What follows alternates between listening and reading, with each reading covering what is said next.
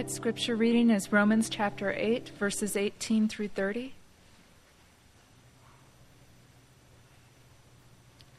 For I consider that the sufferings of this present time are not worth comparing with the glory that is to be revealed to us. For the creation waits with eager longing for the revealing of the sons of God. For the creation was subjected to futility, not willingly, but because of him who subjected it, in hope that the creation itself will be set free from its bondage to corruption and obtain the freedom of the glory of the children of God. For we know that the whole creation has been groaning together in the pains of childbirth until now. And not only the creation, but we ourselves who have the first fruits of the Spirit groan inwardly as we wait eagerly for adoption as sons, the redemption of our bodies. For in this hope we were saved. Now hope that is seen is not hope, for who hopes for what he sees? But if we hope for what we do not see, we wait for it with patience. Likewise, the Spirit helps us in our weakness. For we do not know what to pray for as we ought, but the Spirit herself intercedes for us with groanings too deep for words. And he who searches hearts knows what is in the mind of the Spirit, because the Spirit intercedes for the saints according to the will of God. And we know that for those who love God, all things work together for good, for those who are called according to his purpose. For those whom he foreknew, he also predestined to be conformed to the image of his Son, in order that he might be the firstborn among many brothers. And those whom he predestined, he also called. And those whom he called, he also justified. And those whom he justified, he also glorified. The word of the Lord.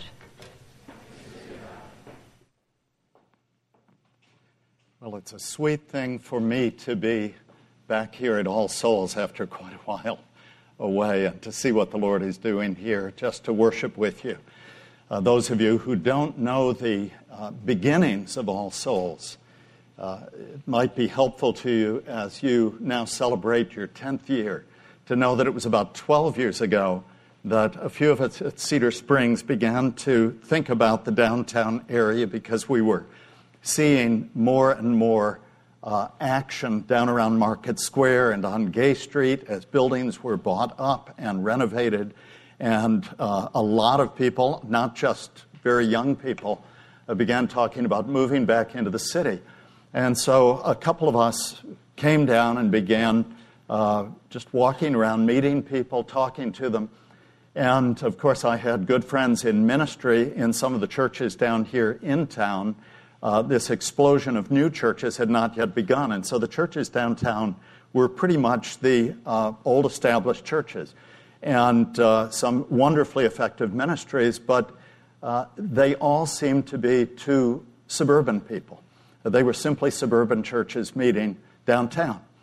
And so we thought, talking to them, there really ought to be a church down here specifically for the city, ready to welcome people as they're moving into the city. And we began to pray about it, to plan it, to look for the right place, to think about what that church really should look like. Of course, believe me, if you know me, you know I'm not one of these for sitting down and doing mission statements and vision statements. I just start getting sleepy when people talk about that because the church has been given its mission statement. We've been told that we are to make disciples of all nations and that we're to do it as we go by teaching all that the Lord has taught us, teaching people to obey all that the Lord has commanded and to baptize them into the community of faith. And so we can't much improve on that. But having said that, we did realize that there were certain values, there needed to be a certain ethos. Worship itself, music, is a language. And so we thought, what should that look like? Doug and I had been good friends already for about 12 years. Since I first came to Knoxville, he'd preceded me by a year or two. He was planting a church, and I was, as a young man, way back then, becoming pastor of a church that was getting ready to celebrate its bicentennial. And so we had unique sympathies for one another, coming from two very different positions. And yet it bound our hearts together. And God, as you know, so greatly owned Doug's ministry during his years at Fellowship, had a tremendous impact on this city and on together doing men's groups, seeking to get but we were ministering to men. There were lots of women already meeting together, but not many men. And so we began to work on men's groups. You know the story. I won't repeat it. But Doug knew one thing. He'd been a pastor. He'd seen explosive growth. He'd pastored the big church, and he was done pastoring. Wasn't sure what God had for him. He was back in school working on his doctorate. He wanted to write. He wanted to teach. But he would tell me, there's one thing I know. This I know. I'm never going to pastor another church.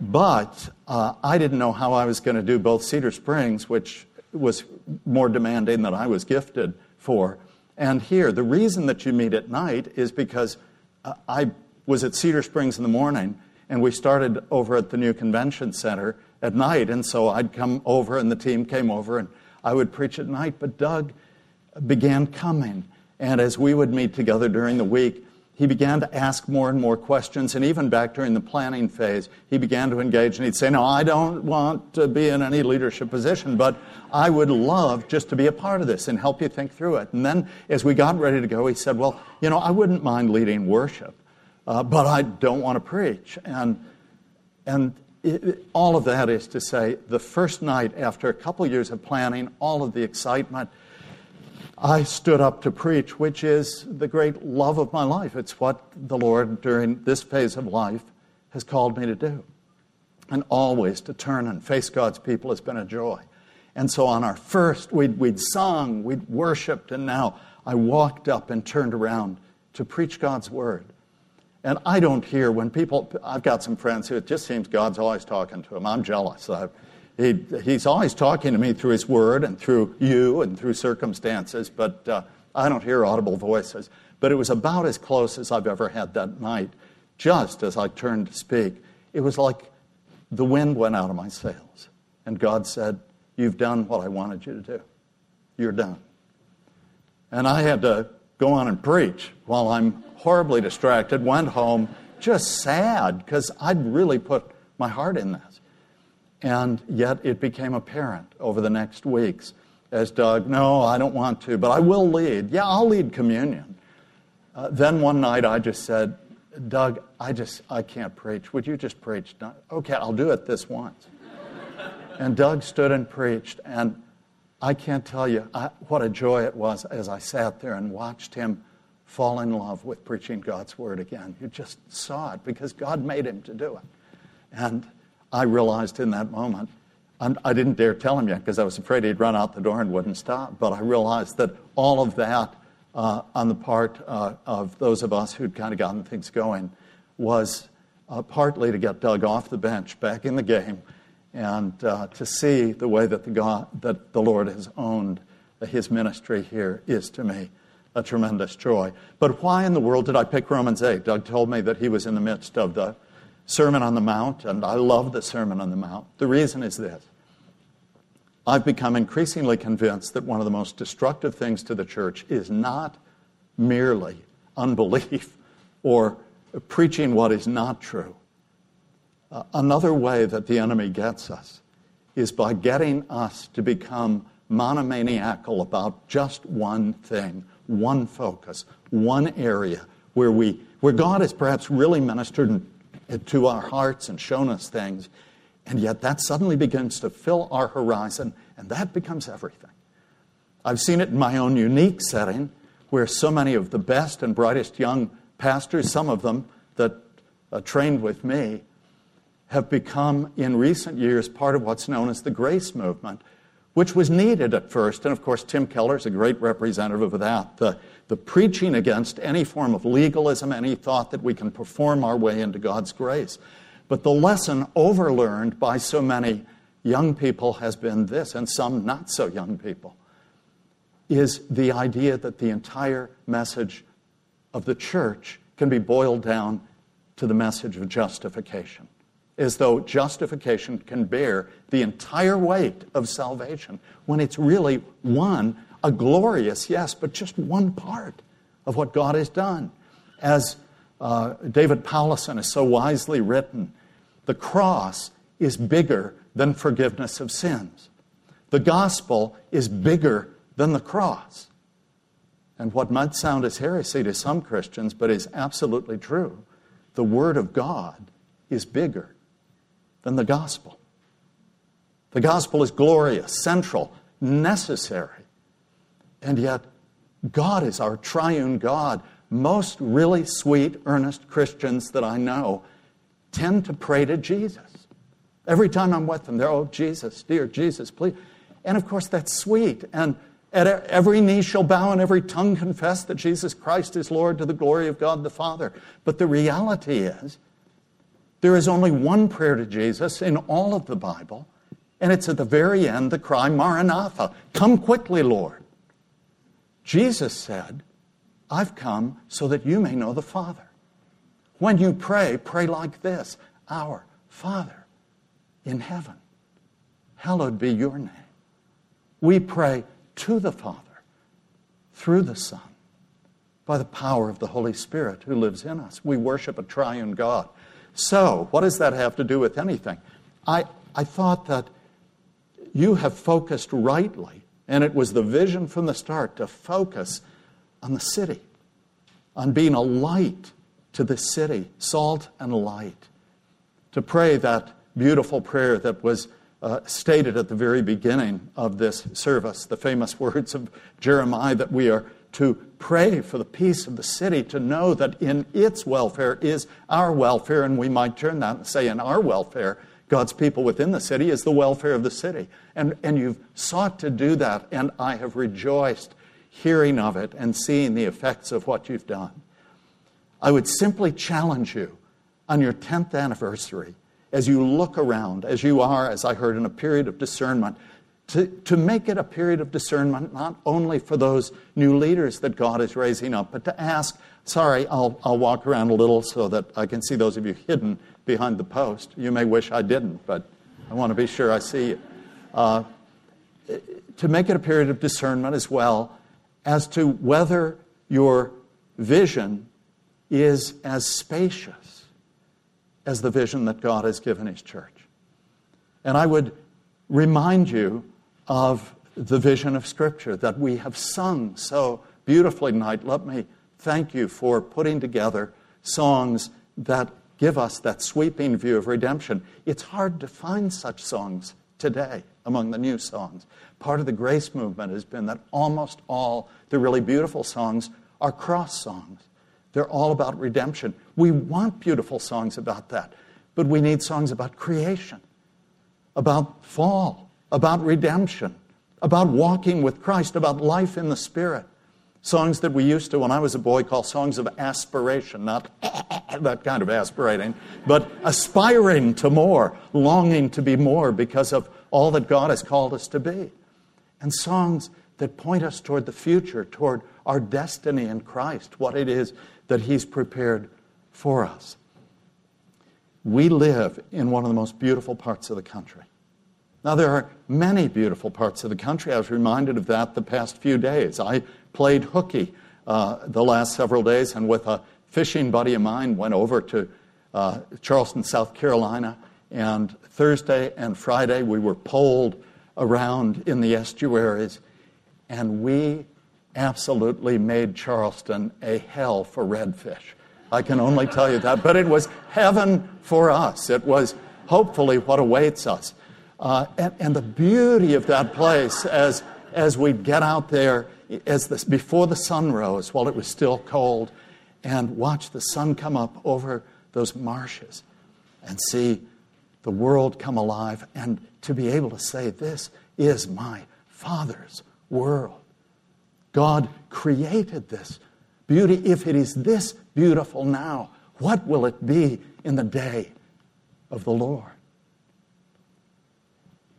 And so, what does that have to do with vision? Just this. We are uniquely the city of the Appalachians. Asheville really isn't.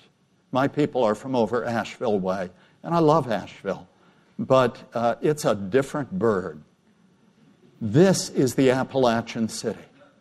It's neither north nor south. It is its own flavor. It's not like Memphis, nor like Nashville, nor like Chattanooga. It is a city uniquely, historically, filled with people coming, yes, from around the world, but people who have within them that Appalachian DNA, that kind of, you can come to the top of my ridge and call down and say hi, but don't come down in my cove unless you're invited. I might have a still down here. There's historical reason for it. But not only would I challenge you to continue to have this vision of the city, but have a vision of this region and realize, and this comes to the point of our text, that when Paul came to this first great summarizing passage of Romans, having taken us from the problem at the beginning, he says, I'm not ashamed of the gospel, for it's the power of God for the salvation of everyone that believes. He then immediately turns around and instead of describing the gospel, describes the problem. The wrath of God is revealed from heaven against all the wickedness and ungodliness of people because of our rebellion against him. And then he slowly begins to build the case. He shows that the problem is not just the immoral of the world, the problem is the moral of the world. And not just the moral of the world, it's the religious of the world. It is all of us, that we cannot save ourselves, but that God has done for us what we could not do. And as he builds this layer by layer, chapter by chapter, he comes in Romans 8 to this great first summary of the epistle and says that there is therefore now, not just in the future, there is therefore now no condemnation for those who are in Christ Jesus. And he calls us not to live with our minds still set on the old ways, the old things, the flesh, but to have our minds set on the Spirit. And yet, what does he mean by that? Does he mean that it's not right to enjoy fishing or golf or hiking in the Smokies or art or music unless it's specifically Christian? That what we should always be thinking about is having our minds set on Bible studies and theology? And no. You can go to church and to Bible study for all the wrong reasons. I remember in the Navy in those wild days far from the Lord, pulling into port one time, and a couple of the wildest guys I knew, it was Sunday morning, and they were kind of spiffing up, and I said, what are you doing? They said, we're going to church. Going to church? Women. I mean, you can go to church or Bible study for lots of reasons. And you can talk theology out of pride and arrogance and desire to win an argument and show how smart you are or confirm your own views. And you can talk about sex, drugs, and rock and roll in a way that glorifies God and brings clarity.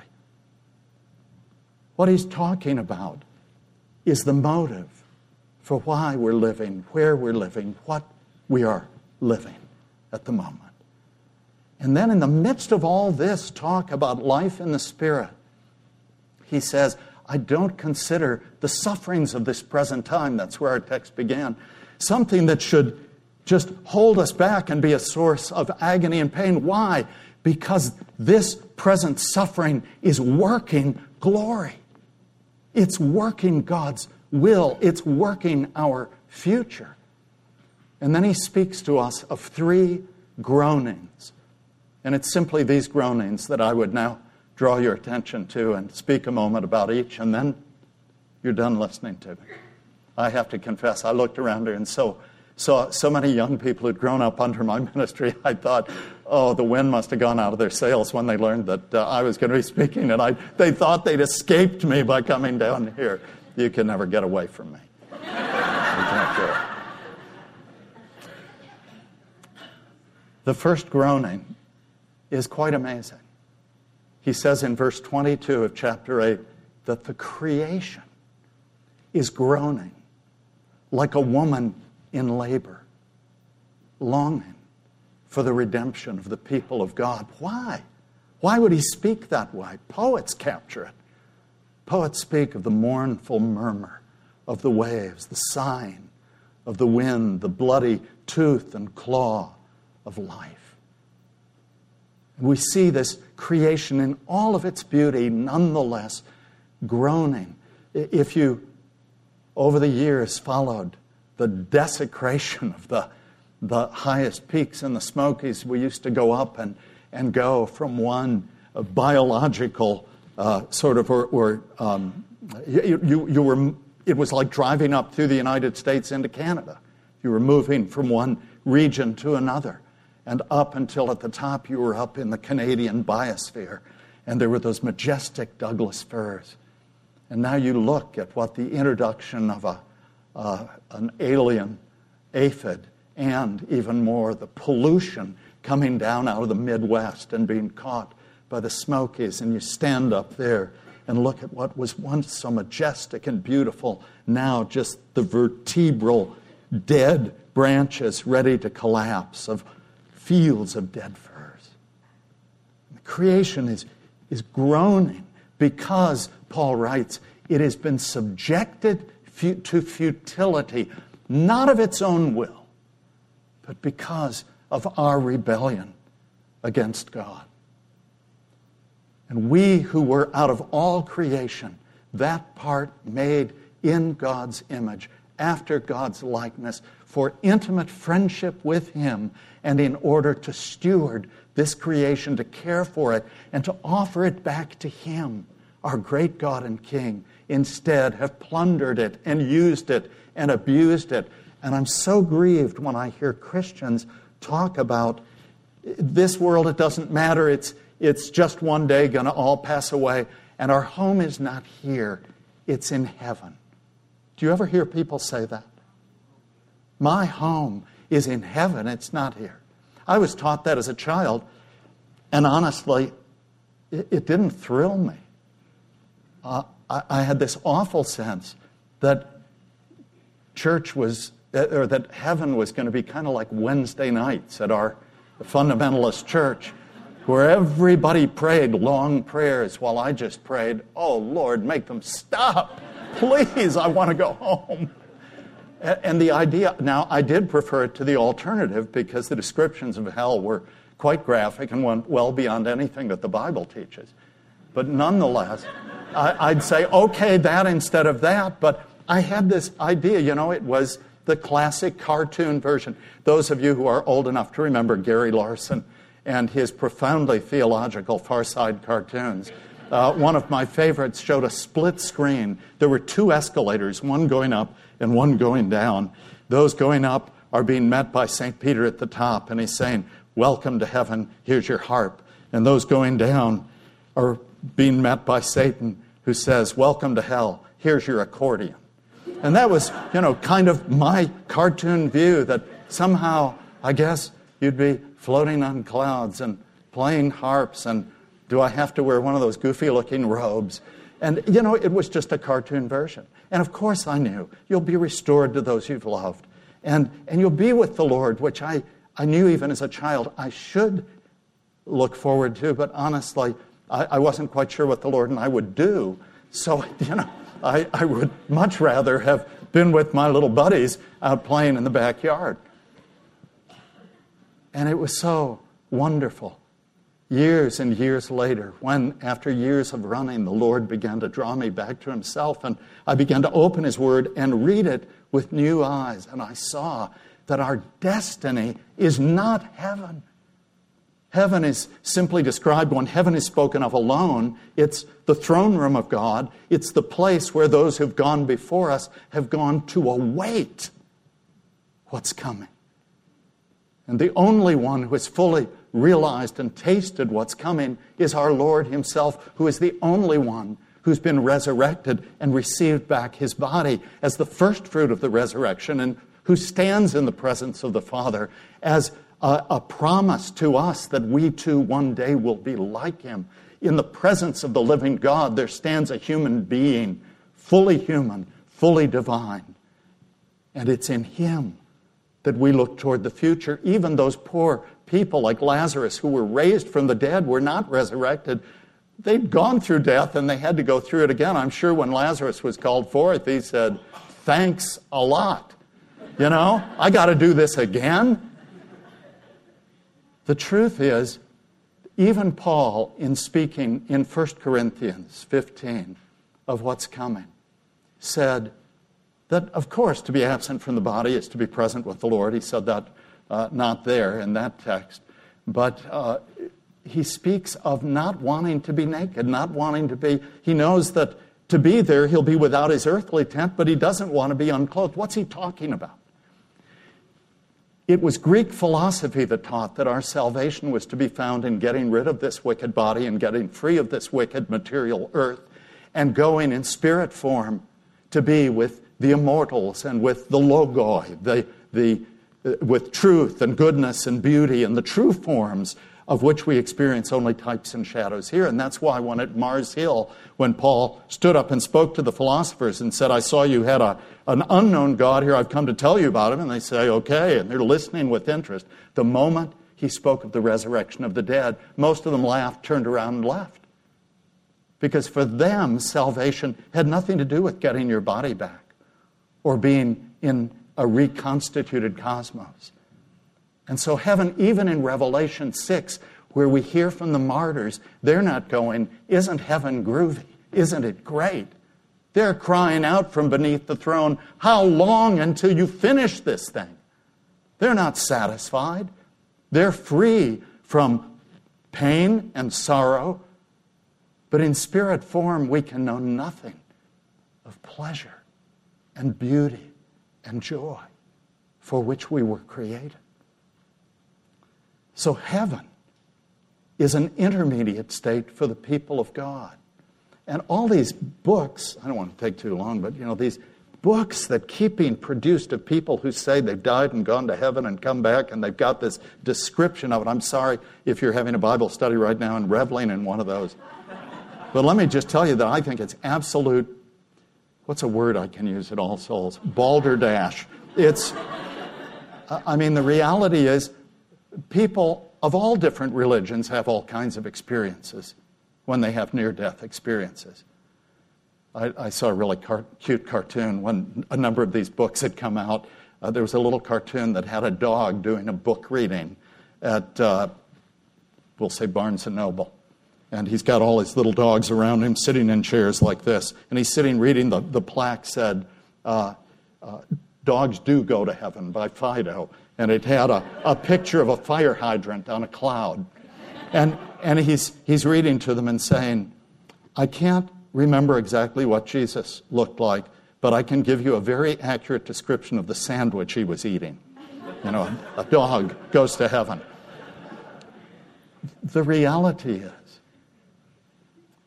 the views that we have of heaven are few. How Randy Alcorn, bless his heart, got a book that thick on heaven when the Bible says so little is just beyond me. But what it does describe is not what these people describe. It describes worship, awe, wonder, fear, people falling before the presence of the God of glory and crying out and singing the song to the Lamb. You are worthy to take the scroll and open its seals, for you were slain, and by your blood you ransomed men to God from every tribe and every tongue and every... You know the songs.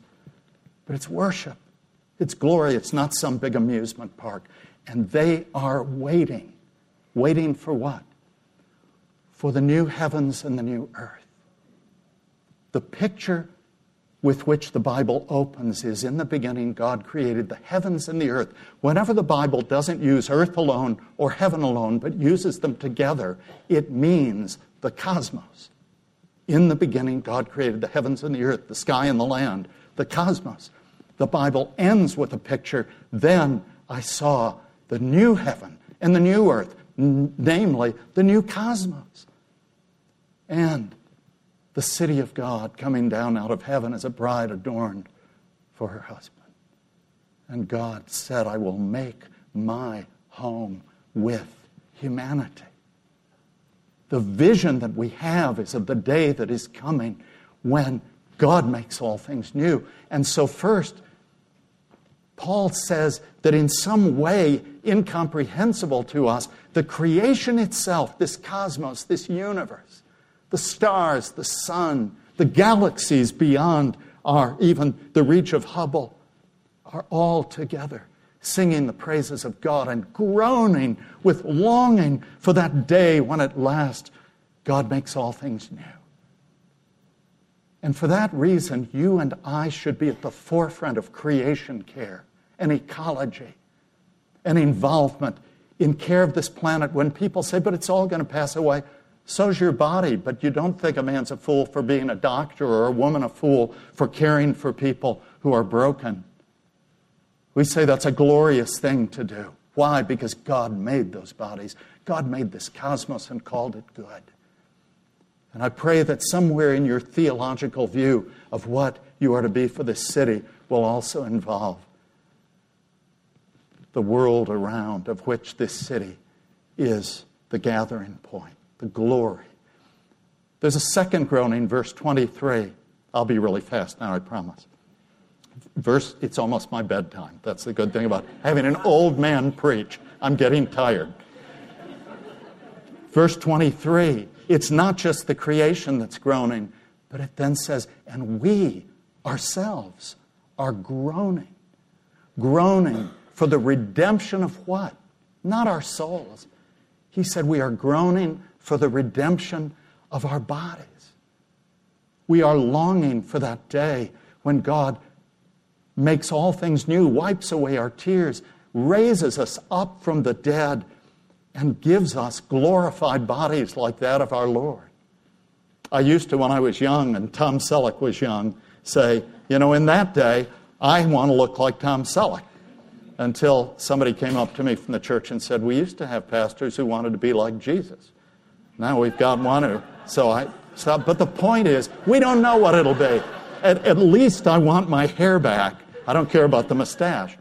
But we are looking forward to a day when he makes all things new, when the brokenness caused by sin, the diseases that we've passed down to one another, an environment that we have polluted, when at last everything that we've loved, all of the glorious beauty of the Smokies in autumn as the leaves turn colors and the streams run clear with trout, please, Lord. And our hearts are stirred. Something deep within us is stirred and ought to be stirred because the heavens are telling the glory of God. The skies above proclaim his handiwork. Day to day pours forth speech. Night to night declares knowledge.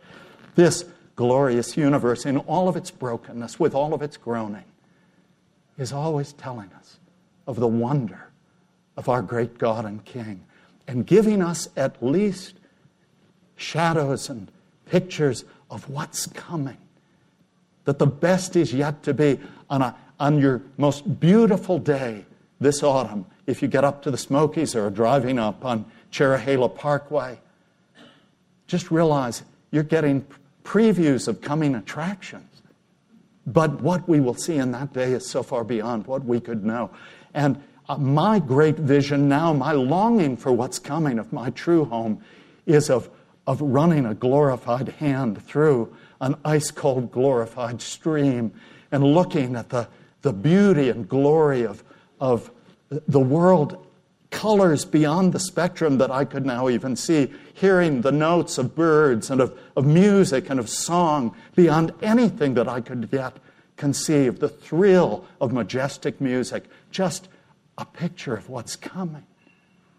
And the church should think of that and speak of it and sing of it and encourage each other with that and celebrate it by being about the care of this world that is a picture of what God made. When he made it, he called it good. When he made us, he called us good. We've broken it. Christ has fixed it. And we should, with creation, be groaning. And with those who've gone before us, like the martyrs, groaning for the day when at last God makes all things new. Finally, wonder of wonders, verse 26, we're told that the Spirit of God is groaning. I almost said the Spirit of God himself.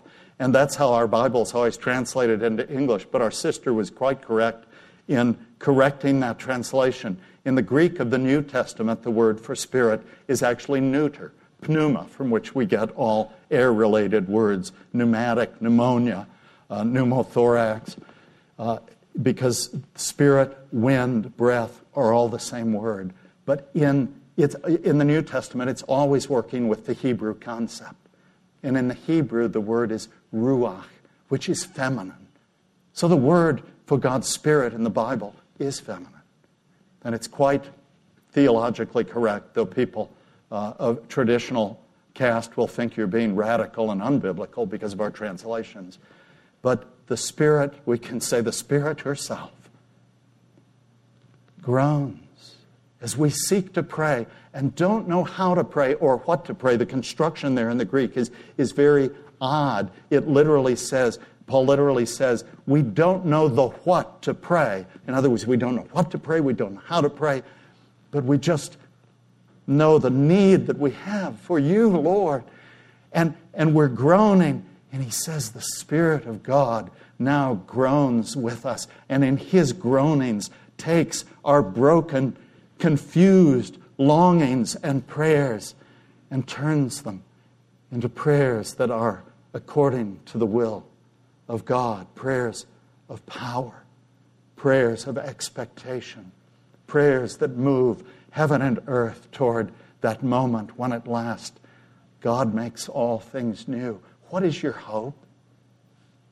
What do you look forward to? I'm probably the oldest guy in the room, so it's probably going to be closer for me and becomes more real. But even for those of you who are youngest, you know that for any of us, it could be a moment from now on the way home. I'm not saying that to get ready to give an invitation, believe me. I'm just saying, do you and I realize that we are living and therefore consciously live on the cusp of eternity and know that it is not disembodied spirits in an immaterial heaven, but it is rather resurrected in flesh souls or ensouled bodies, fully human people made in God's image for his glory, walking the earth as our first parents are depicted walking the earth in the opening second chapter of Genesis and third chapter of Genesis with God. It's that for which we're made. It's that is our destiny. And it's that for which we should learn to long and groan, and in our labors to lead the way in caring for people and places and things that God has made and treasure them as sacred incarnational pictures of his beauty, his artistry, his power, and of what awaits us. Do you remember that beautiful picture in the Gospels where there was a blind man who came to Jesus to be healed? And Jesus touched him once. And he said, I see people, but they look like trees walking. And Jesus touched him again. And he said, now I can see. The great Puritan scholar John Owen wrote of that text, the first touch is grace. The second touch is glory. And no matter how marvelous has been your experience of God's grace thus far in your life, you and I wait for the second touch. And that will be joy unspeakable and full of glory. God bless you as you enter your second decade. May God bless you and keep you.